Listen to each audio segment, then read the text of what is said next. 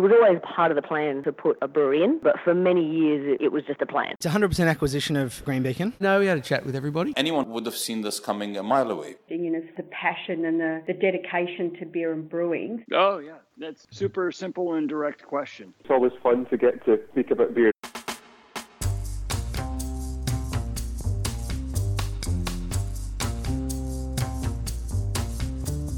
Hi, I'm Brews News editor Matt Kirkegaard, and once again, that's what we're here to do, talk about beer. This week we meet Steve Hopkins, General Manager of Kegstar Australia and New Zealand. With a long career in the FMCG industries, that's the fast-moving consumer goods industries, as you probably know, including time with Cadbury, Asahi and Coca-Cola. Before his current role at Kegstar, Steve has some very interesting insights into building and managing sales teams. Also, in his current role, we look at the impact of COVID on draft beer sales and whether keg formats have changed significantly following the changes of excise on kegs under 50 litres. It's a great chat and very informative about where we find ourselves in the beer world post-COVID. I hope you enjoy it just as much as I did. Steve Hopkins, welcome to Beer as a Conversation. Thanks, Matt. Thanks for having me. So you're based in Sydney, aren't you? So we were having a little bit of a chat off mic about, the post-pandemic, and we might touch on that a little bit again, but how's everything going for you? Yeah, no, really good. Thanks, Matt. We're based in Surrey Hills in Sydney. And like post-pandemic, we're actually starting to see the market pick back up. Definitely in Sydney, it's starting to come back really strong. I know there was times around my office where Surrey Hills is a booming area, but there were times when literally you could shoot an elephant gun, you wouldn't hit anybody. It was just desolate. But the great news is people starting to come back into the city. We're starting to see the market pick up. If I look at my numbers for this year, we're not that far off our 2019 numbers where we were a monopoly then. So now there's competition in the market. So that's sort of telling me all goes well. Some states obviously faster than others. Some countries like New Zealand are a lot slower than others just with the restrictions that they've had. But yeah, definitely the market's sort of headed in the right direction now, and we can start to see people out and about spending, tasting the great craft beers that are available across the country. Well, we might come back to that, but let's go back and start with a question I ask a lot of our guests, and that is, who is Steve Hopkins? Who is Steve Hopkins? Oh, yeah, good one. Look, I've been in the industry or the FMCG industry for 25 years. Started as a rep for Schweppes soft drinks, which is now Asahi Beverages, way back in Wollongong, some 25 years ago. Worked my way up from a sales rep to a district sales manager to running our branches in Canberra, Wagga and Albury, to eventually becoming the state manager. So it was a really good grounding because I got to do every single role along the way. One of the great things was that's where I got my taste for the license industry. So part of the calls that I could do there were calling on pubs, clubs, hotels, restaurants, and selling and seeing the beer industry. That's where I got that taste. Did you go into sales straight from school? I'm always fascinated about the things that lead people into their initial careers and what their various forks in the road are or sliding doors moments are. Yeah, no, that's a really funny one.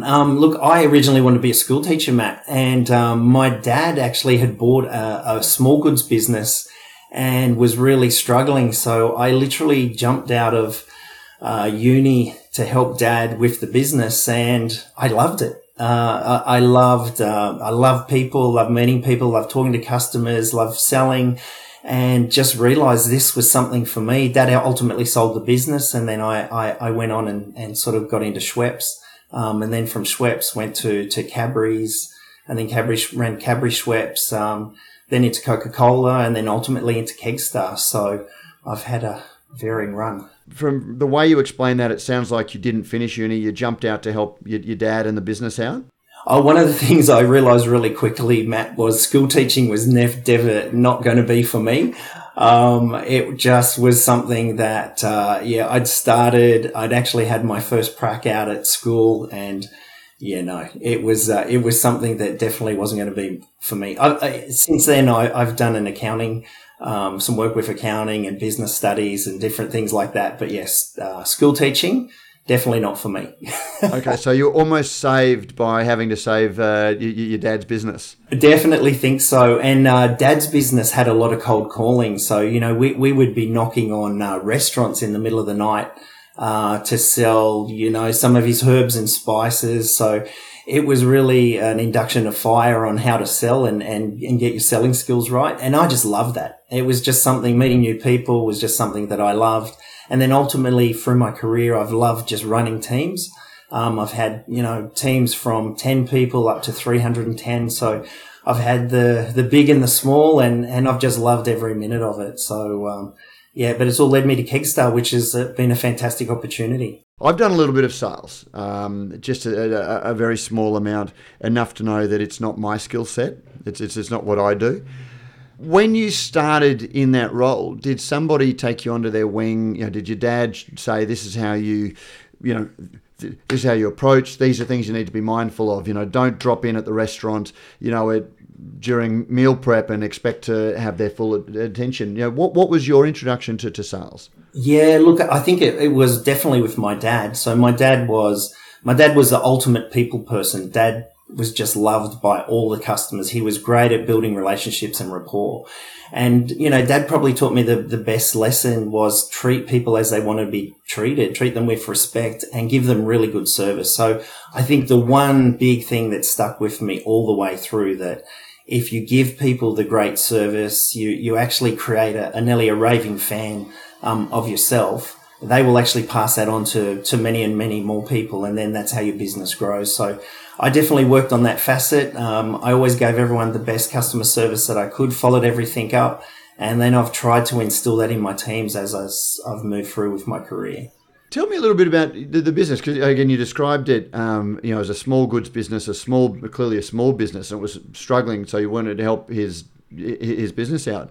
Yeah. What was the market? So this would have been late 90s, early 2000s, was it? Or even a little bit earlier? Middle 90s. Mid-90s, okay. Yeah, so Dad had never actually owned a business before, and bought a business that was a small area of a small goods business, originally around the Sutherland Shire, and basically then extended the business, went all the way down to Eden. So he went from Sutherland to Eden, sold a whole range of products from sausage meal that the butchers make sausages with, to herbs and spices, garlics, sold even fresh rabbits. So there was a whole plethora of different small goods that Dad had to offer, which could be ranged to butchers, restaurants, hotels, clubs. Pretty much it was a really broad range. So the scope was fantastic. Dad built that business, from struggling at the beginning, built it up from just the one truck to eventually he had 4 trucks and Yep. quite well before he retired. But yeah, I was there at the beginning after he'd sort of taken it on and sort of struggled. And it was really good learning for me to actually understand how business works, what to set up, how you had to run it. Dad was, as I say, great with people, but maybe not so good on the back of house, which I learnt really quickly. What did he do before then, if that was the first business that he owned? Oh, my dad. So my dad had previously worked for some like truck companies like Brambles. He'd worked in the steelworks down in Wollongong. We came from Wollongong. So yeah, he'd spent a lot of time working for people, retired, and then had this light bulb moment. You know what? I think I'm too young to retire. I always wanted to retire at 50. Retired at 50, and then literally at 51 said, I need to do something. I think I'll kill your mother if I don't. So he was out and about working, and that was another great thing that he did in his life that I think he got a great deal of value out of. It fascinates me that I didn't have entrepreneurial parents. I had parents that always went off to a job where they worked for somebody else, and I've ended up now in a small business that I never had the expectation that I'd be doing. And so I do wonder what other people learn when they see a father go off and suddenly have such a massive life change and take on a business that you've been called into clearly. And you said that he wasn't great on some of the business sides, but he had his strengths. And so what did you learn through that process? I think the first thing that I learnt, Matt, was obviously you need a business plan, and I think this relates to a lot of the sort of brewers that I've come across too. So there's a lot of brewers out there that think over a beer we'll start our brewery, and I think that's pretty much how Dad sort of was talking to someone. I thought, this is a great idea, but you definitely need your business plan, and then you actually need all the business acumen, all the things to fall in line. So one of the great things Dad was good at, he was great at selling. But one of the big issues we had in the business was actually collecting payment for the things that we'd actually supplied. So, one of the things I learned really quickly is, it's not really a customer unless they've paid their bills. So we needed to buy on a lot of those things. So, I definitely learned there was a lot of pitfalls, but look, it actually was a great learning experience for me and Dad. Like, Dad learned from it and quickly moved forward and grew that business really well before he eventually retired again. But it definitely has held me in good stead for moving forward. But I've never wanted to probably have my own business. I felt more comfortable in sort of running other people's and running bigger teams. So, but it was a good learning. First of all, thank you for picking up what I was putting down about what the parallels are for the brewing industry, because we do see a lot of people who love the idea, but and have a skill set that might be brewing or even talking about beer, but then that's the tip of the iceberg that's required to actually have a successful business. What was it that you saw working in your dad's business? Obviously, you loved aspects of it, but what was it that you saw of yourself that you didn't want to go and pioneer your own business, but you thought that your skills were better employed in another business?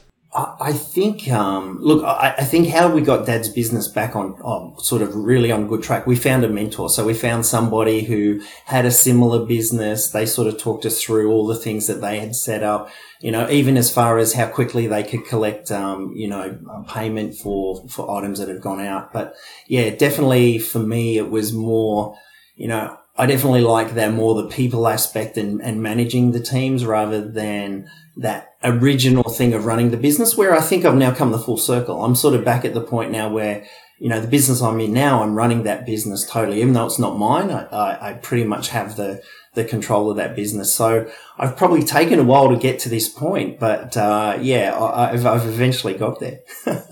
You were working for Cadbury's, I think. So you worked your way initially at Schweppes, you said, and then sort of moved your way up and ended up back. Schweppes wouldn't have been owned by Asahi at that stage. No. So I basically worked up to state manager of Schweppes, and then we were Cadbury Schweppes, even though the two companies worked separately. I was then asked, did I want to be the state manager of Queensland for Cadbury? And my boss at the time said, hey, look, this would be great learning. You can learn another side of the business. I went and ran that business for 3 years. They then brought me back to Sydney and they said, hey, we're finally going to merge the total business to be Cadbury Schweppes and sell everything. And then I was GM of New South Wales and ran the whole Cadbury and Schweppes business for New South Wales, which was a great opportunity because it was merging two teams that literally hated each other into one. So there was some really key things that we needed to do around teamwork and getting people to work together. We brought that business together and it actually was pumping. It was really on fire, doing so well. And then unfortunately, Cadbury decided to sell worldwide. They sold to Kraft. And then the Schweppes part got sold off to Asahi. Then I worked with Asahi for 12 months, before they pretty much made all the GMs there redundant. And then I pretty much got a job an hour later working for Coke. And then worked my way up at Coke for state manager, then to run their beer team. So I was the head of beer at Coke and ran everything with beer. And we acquired the Feral Brewery, from Brendan Varis back about 5 years ago. And that was a great opportunity. Fantastic brewery. Brendan had done an amazing job with the beer. Brendan stayed on as a consultant for a good while. Rob took over from Brendan, learnt from Brendan. And probably my one great thing I think I did while I was at Coke was I was able to keep that brewery separate from the Coca-Cola system, so it could actually stay pretty much like a little independent like it was. And really we just used Coca-Cola to help fund it and grow the business and potentially really just use it for some packaged goods within the corporates. But all the on-premise team, all the sales team stayed exactly the same. And, we're able to grow that to where it is now, which was great.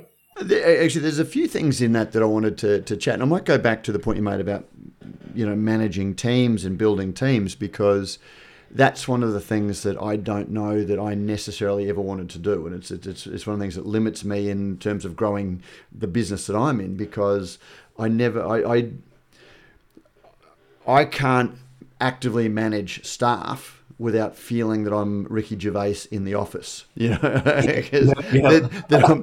I'm channeling that any, words of encouragement and which is a huge limitation. But there are some people who are naturally good at it and, are able to bring teams together and inspire their staff.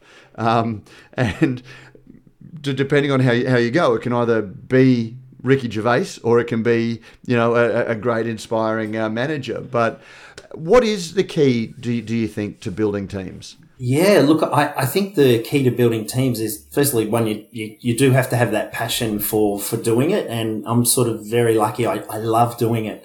It's just the one thing that really sort of gets me going. But I think the other thing you have to be honest. So there's going to be times when, some people are excelling and you really need to be able to understand what turns that person on and give them the right cues to be able to continue to motivate them. And then there's the other people potentially sometimes who aren't pulling their weight, that you have to have that honest, open conversation to say, what's the expectation? But, one of the things I always do with all the team and everyone individually, I get to obviously know everyone and sort of what's their key thing to turn them on, but understand what their expectation is and then them understand what my expectation is. And then once we've done that, it's really simple because, they know what they need to do and I know what I need to do for them. So as long as we both can deliver, that's what sort of creates a team.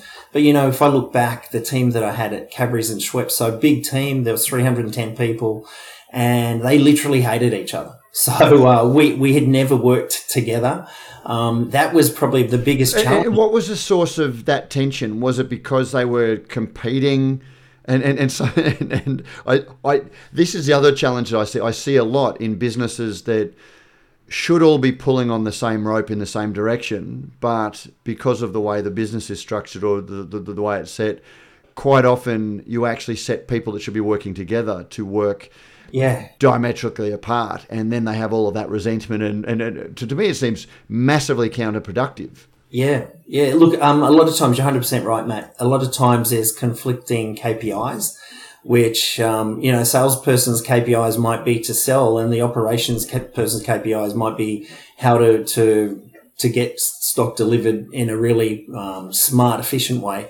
But the issue that I had with those two teams was you had one team that was the market leader in Cadbury, and the other team that wasn't was more out there sort of battling away in Schweppes, and it was just the difference of where they both saw themselves in the marketplace. But look, we did a few things to get them all working well together, and the first one was, when we brought them all into we were sort of working in an office that was side by side, but we'd never been in together. We just rearranged the office firstly and butted everyone up into pairs, people who were working on the same customer, whether they were working on Coles or Caltex or whether it be a small independents. And then the other thing that we did was every Friday I had a person come in, and under the guise of a fitness session, we actually had team building sessions for about 6 weeks. And literally in 5 weeks, the team were gelled. They were great. Once they got out and started to do a bit of orienteering together, doing a bit of running together, a bit of fitness, and then had a really good cold craft beer afterwards, they pretty much became good friends and worked really well together. And once we had that and they'd overcome that and they were then all holding on to each other's hand, there was no stopping them. So that's the key. And then to keep them that way, that's the trick. That leads me into my next question. When you hear the spiraling ownership that businesses go through, so you've got Cadbury Schweppes, and then that spun off, and then that's bought by Asahi, and then that buys people, and then, Coca-Cola then sold off its beer assets.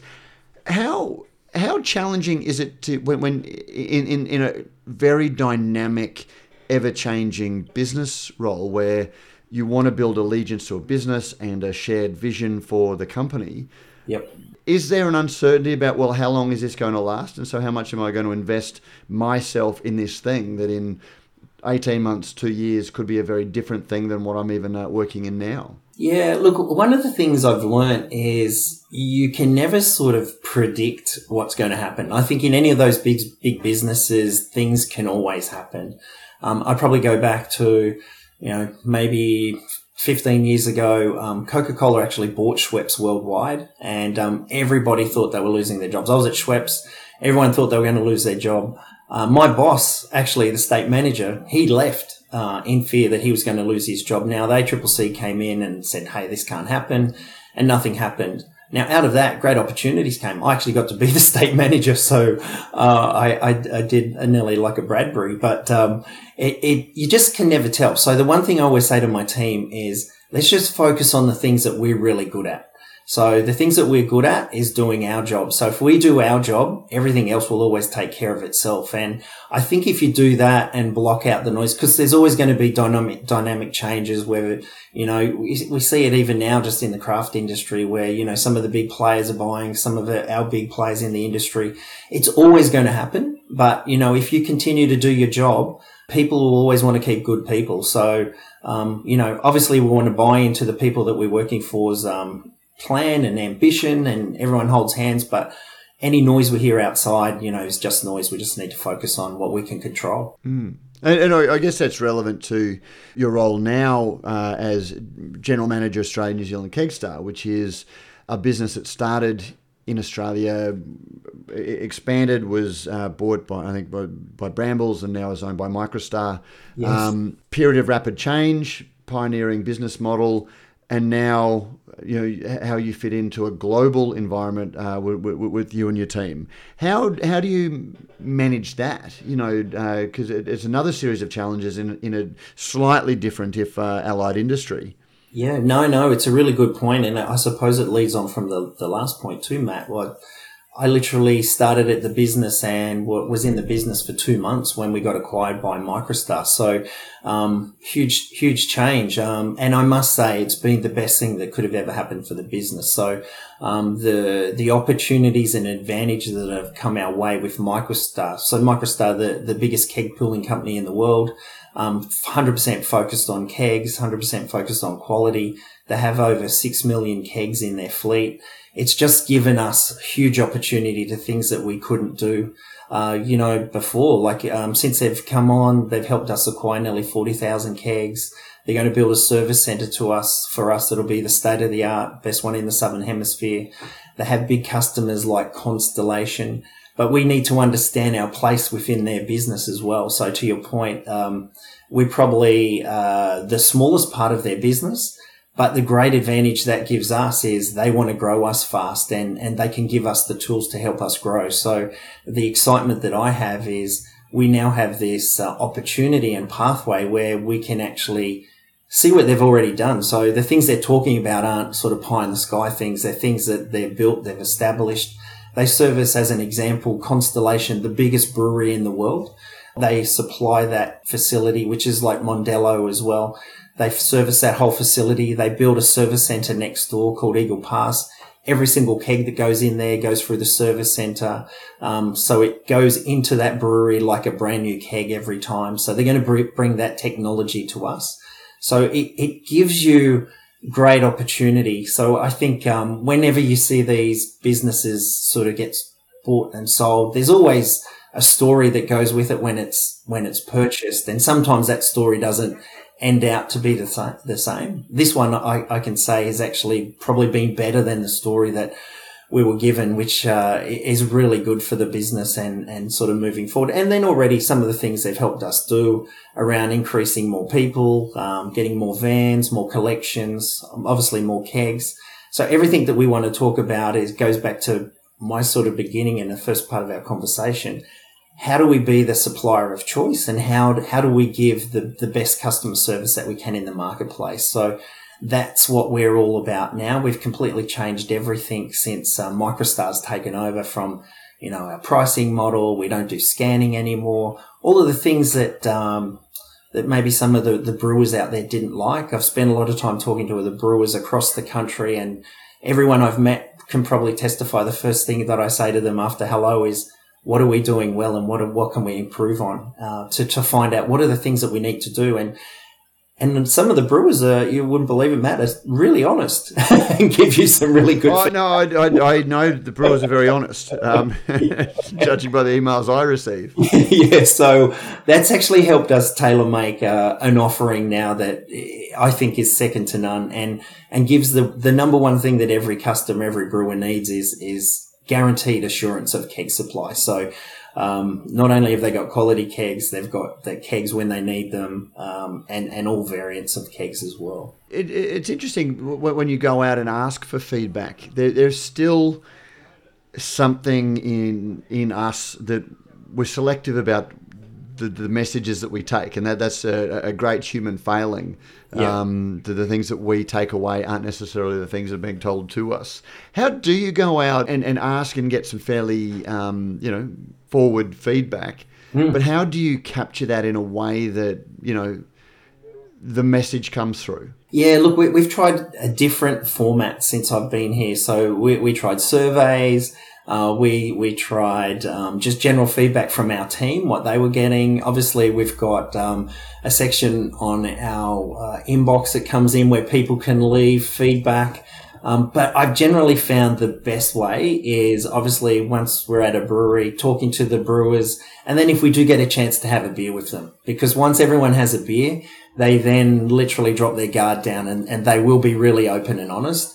And look, I've heard some fantastic things, but I've also heard some poor things that we've done in the past that we've had to fix. So, for me, feedback is always a great thing. Like it helps shape your future if you take it in the right way. And, all feedback is good, whether it's good, bad or otherwise. It's just how you use it. So, we've used it really dramatically. Like our business model has changed completely. So we've moved from a variable pricing model, which people didn't really like, to a fixed pricing model, which is a MicroStar model.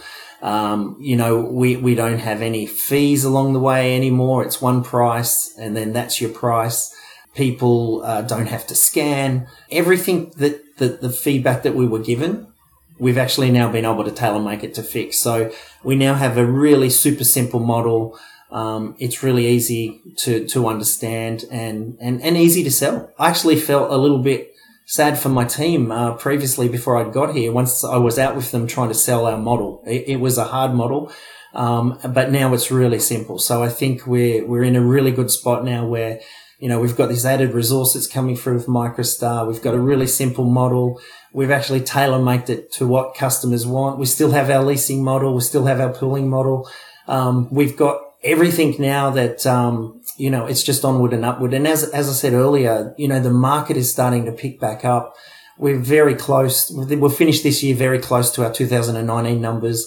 So, that's a good thing. So we're here for the long run. We're here to expand. We'll be getting more and more kegs from MicroStar. Our service centers will be built soon, and then we'll start to ramp up. And once the service center's there, that's another whole opportunity we can take to brewers and even people who own their own kegs and start to talk to them about how we can help them as well.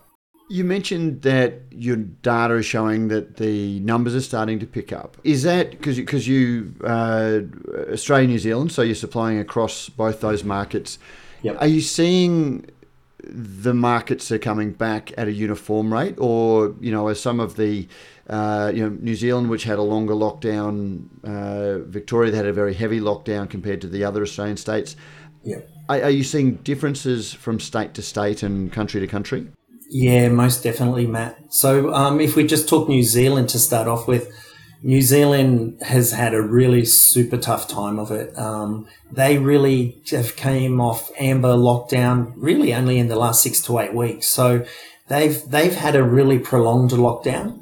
At one stage, we were saying Victoria probably was the lockdown capital of the world. I think now New Zealand probably surpassed that.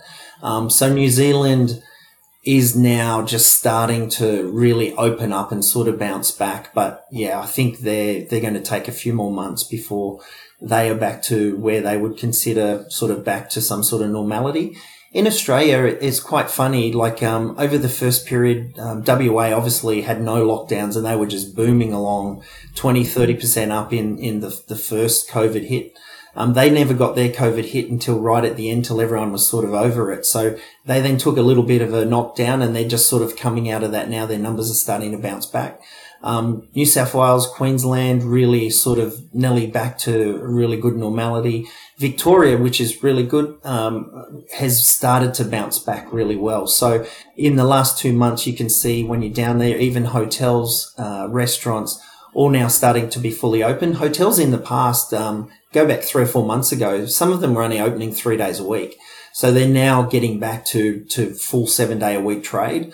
The one issue that's still impacting the total market is just employment, being able to find people to man their shifts. So that still seems to be a really red hot topic across, brewers, pubs, clubs, restaurants, still finding it hard to get the right amount of workers back in to be able to man fully.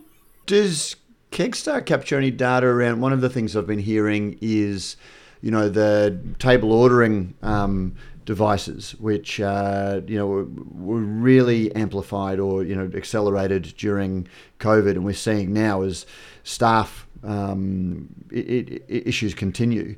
Do you have any data around that, or are you hearing anything about how that's helping the staff shortage? Yeah, I don't. But look, in a previous role, I did help. Part of my team sold some of those things in, and some of the evidence that's sort of come through. And just talking to places out in the market that actually have those order menu logs there on their table, they're actually saying that it does help with the amount of orders and the amount of sales they get. Me being a little bit semi-illiterate when it comes to those things, I always find them quite difficult and frustrating, I have to be honest. But if you talk to, any of the venue managers, they're saying that it definitely helps, particularly in the staff shortages where they can get orders at the table and straight to the bar and then sort of help. So that whole thing was designed to actually help speed of service. But now I think it's also helping out, to your point, where there's maybe a lack of staff. So, yeah, they're definitely helping. Well, that was, I'm a little bit like you. I understand the technology. I don't think I'm bad on it, but I don't think the technology is that mature yet, which, will only get better and easier, and more people use it. I had somebody tell me recently that the key was to get the drink out in under 5 minutes, or the order out in under 5 minutes, because otherwise it's going into a black box. The order's going into a black box, and if it's 12 minutes, at least if you're standing in line at a bar waiting for 12 minutes, you can see the bar staff are taking orders and working, and they'll come to you. Whereas if you order on the app and you don't get it out quickly, they're going, did my order go through? And there's no feedback on that. No, I totally agree. It can be frustrating. I've been at some venues where they're really good and they get it out super fast, and I've been at some venues where you literally have to go back to the bar to say, I put my order in, is it coming? But yeah, look, the general answer from many of the venue managers is those things are definitely helping, and it's probably been a little bit of a godsend with staff shortages. Actually, one of the other things I'll pick up on, I think one of the last times we had Kegstar on, it was in the before days, in the before times, before COVID, and it was not long after the excise rules changed about keg sizes, and beer didn't have to go out in a 50-litre keg, and the industry was very, very uncertain about whether 20-litre kegs were going to become much more popular, whether it was because of workplace health and safety, whether they were going to be popular for smaller run beers. What data are you picking up, or what are you seeing around the take-up of smaller kegs? Yeah, that's actually a really good question. So we're actually seeing a huge take-up at the moment for 20s and 30s, particularly since COVID. So one of the things, obviously a lot of the brewers would always put the beers that they were trialing, they would always have those in there. But what we're actually seeing now is a lot of the venues, particularly restaurants or smaller type venues, the brewers are really making a charge at 20s and 30s for those venues because they can turn the stock over a lot faster. They can actually have them under the counter, if depending on what sort of equipment they've got to serve it from.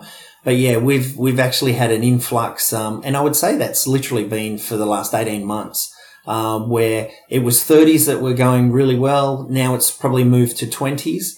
But there is definitely a call out for that smaller format. And it is normally on seasonal or those smaller venue size that they go to. And particularly I'd say that's, restaurants and smaller bars. So what percentage of your fleet is the non-50 litre keg these days? Oh, look, it's still only small, Matt. I would still say that, 20s and 30s probably... Let's say it was maybe only 5% of our fleet going back, say, if you went back 5 years ago, it was probably 2%. I would say now it's probably more closer to, say, 8%. So it's definitely grown. And there's pockets, particularly Queensland, where around the Gold Coast, and I think it's more the sort of venues that they have where 20s have taken off and 30s have taken off. We use a lot of 30s, which we export to Hong Kong and Singapore.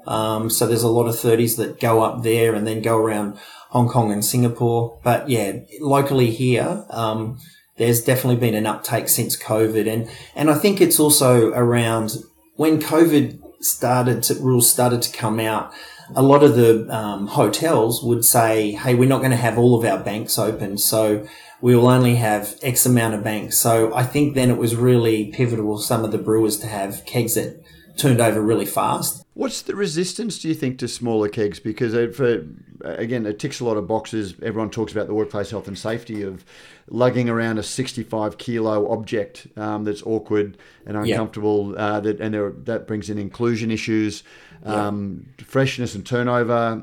There's a whole lot of things that the smaller keg formats do allow. Yes. But we haven't seen a massive, from what you're saying, take up. What do you think is the resistance to them? I think ultimately it's a financial call. I think ultimately, the cost of moving a 20 litre, 30 litre in comparison to a 50 is the same. So pretty much because it's based on the footprint, there's not that much difference when a brewer, whether they're a corporate or a craft brewer, fill those kegs. You're right around freshness and quality. It's always going to be better in that smaller format. But, the economics of those probably aren't as good as what they're getting out of the 50s. So I think that's where the 50s always be. And then from a venue point of view, unless it's a smaller restaurant or bar, the bigger venues, they don't really want to put, 20s and 30s on. They want to be, not changing their kegs over as much because they've got a 50 there and they know that's going to go through. So it's a little bit of both from a venue point and from a brewing point around economics. Are we seeing any innovation in the draft beer market? Yeah, well, look, obviously everyone uses on-premise, and draft is the trial. So you get in there, they trial it on draft, and then that's how they seed it into the off-premise, into the package. We're seeing a lot of different things sort of coming. Like I know there's fruity beers that are just coming out now from one of the big corporates.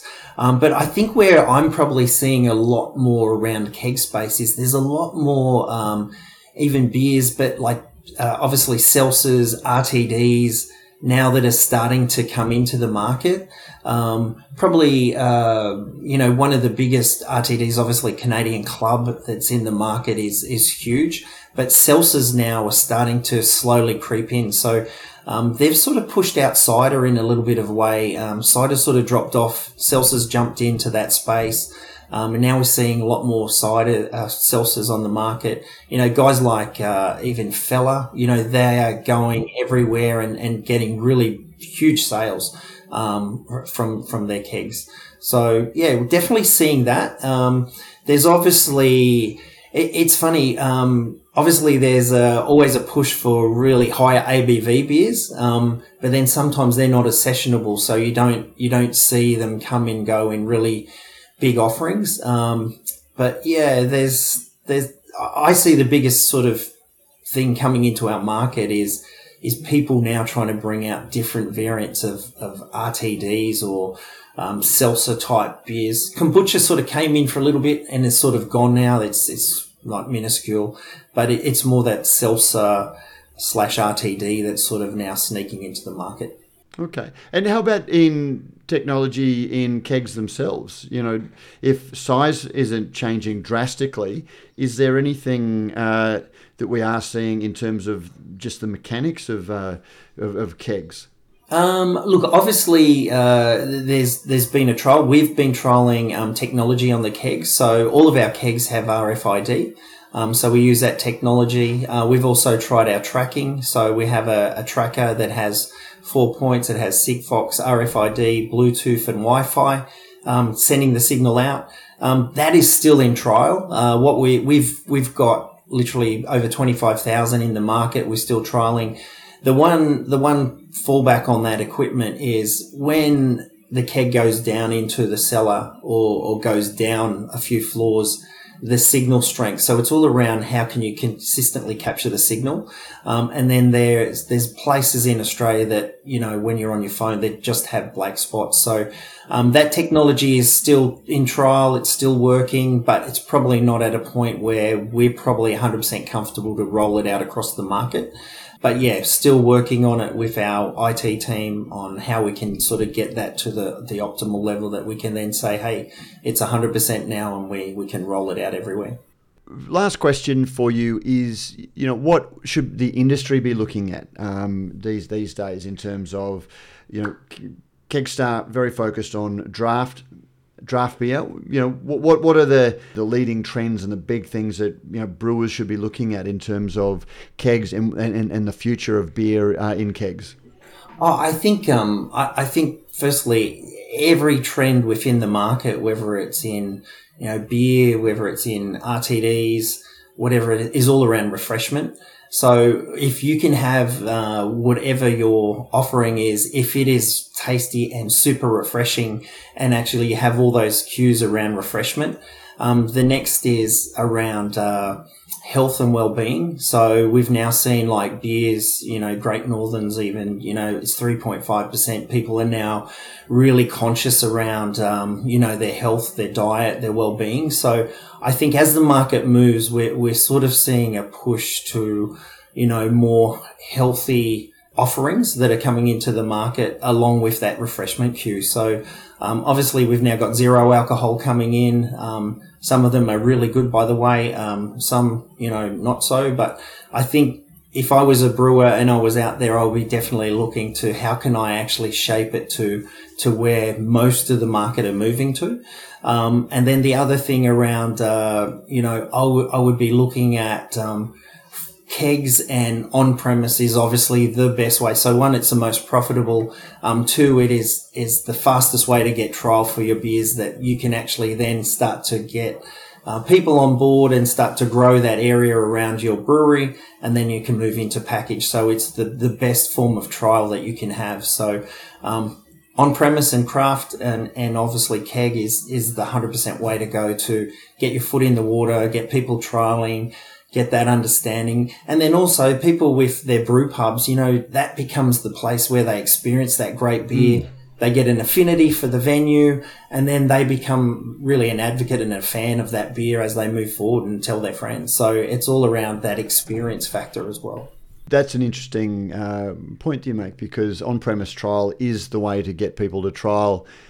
And we've recently seen that backed up by some data by Nielsen CGA data. But then we're also hearing that for small brewers, it's harder than ever to get their beer on tap, to have it trialed. So there's that real competitive tension in the industry. But then tap rooms do provide that opportunity to have trial. I guess much less spread out, but still a very important way to engage people with new beers. Yeah, I know. I think that's a really good point, Matt. I think as we've seen where it's been really hard for some of the craft brewers to get into and get a tap within venues because of some of the deals that the big guys have got in place. I think the really smart guys and girls have been able to have a bit of cash and set up a really good tap room.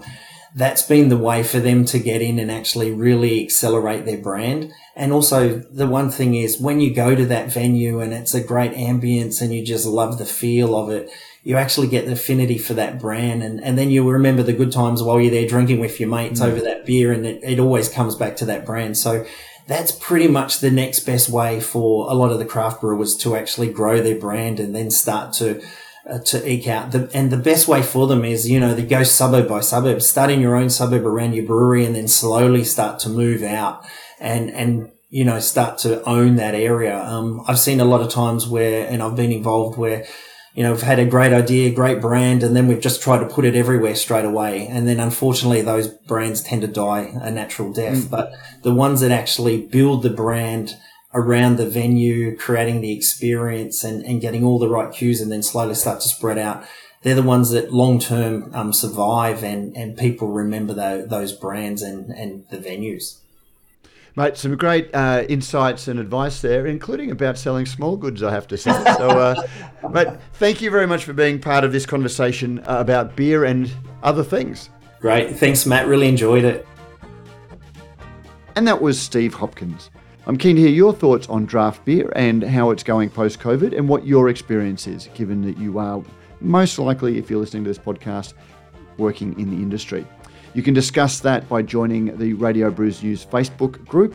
If you like what we do at Radio Brews News, you can help us out by sponsoring the show, particularly if you've got a business that supplies the brewing industry. You can have a little bit of that Brews News effect on your product as well. You can review us as a listener on Apple Podcasts or your favourite podcasting service, or you can email us at producer@brewsnews.com.au to share your thoughts. We'll be back again this Friday with our discussion about all of the news of the week, and we look forward to joining you again soon.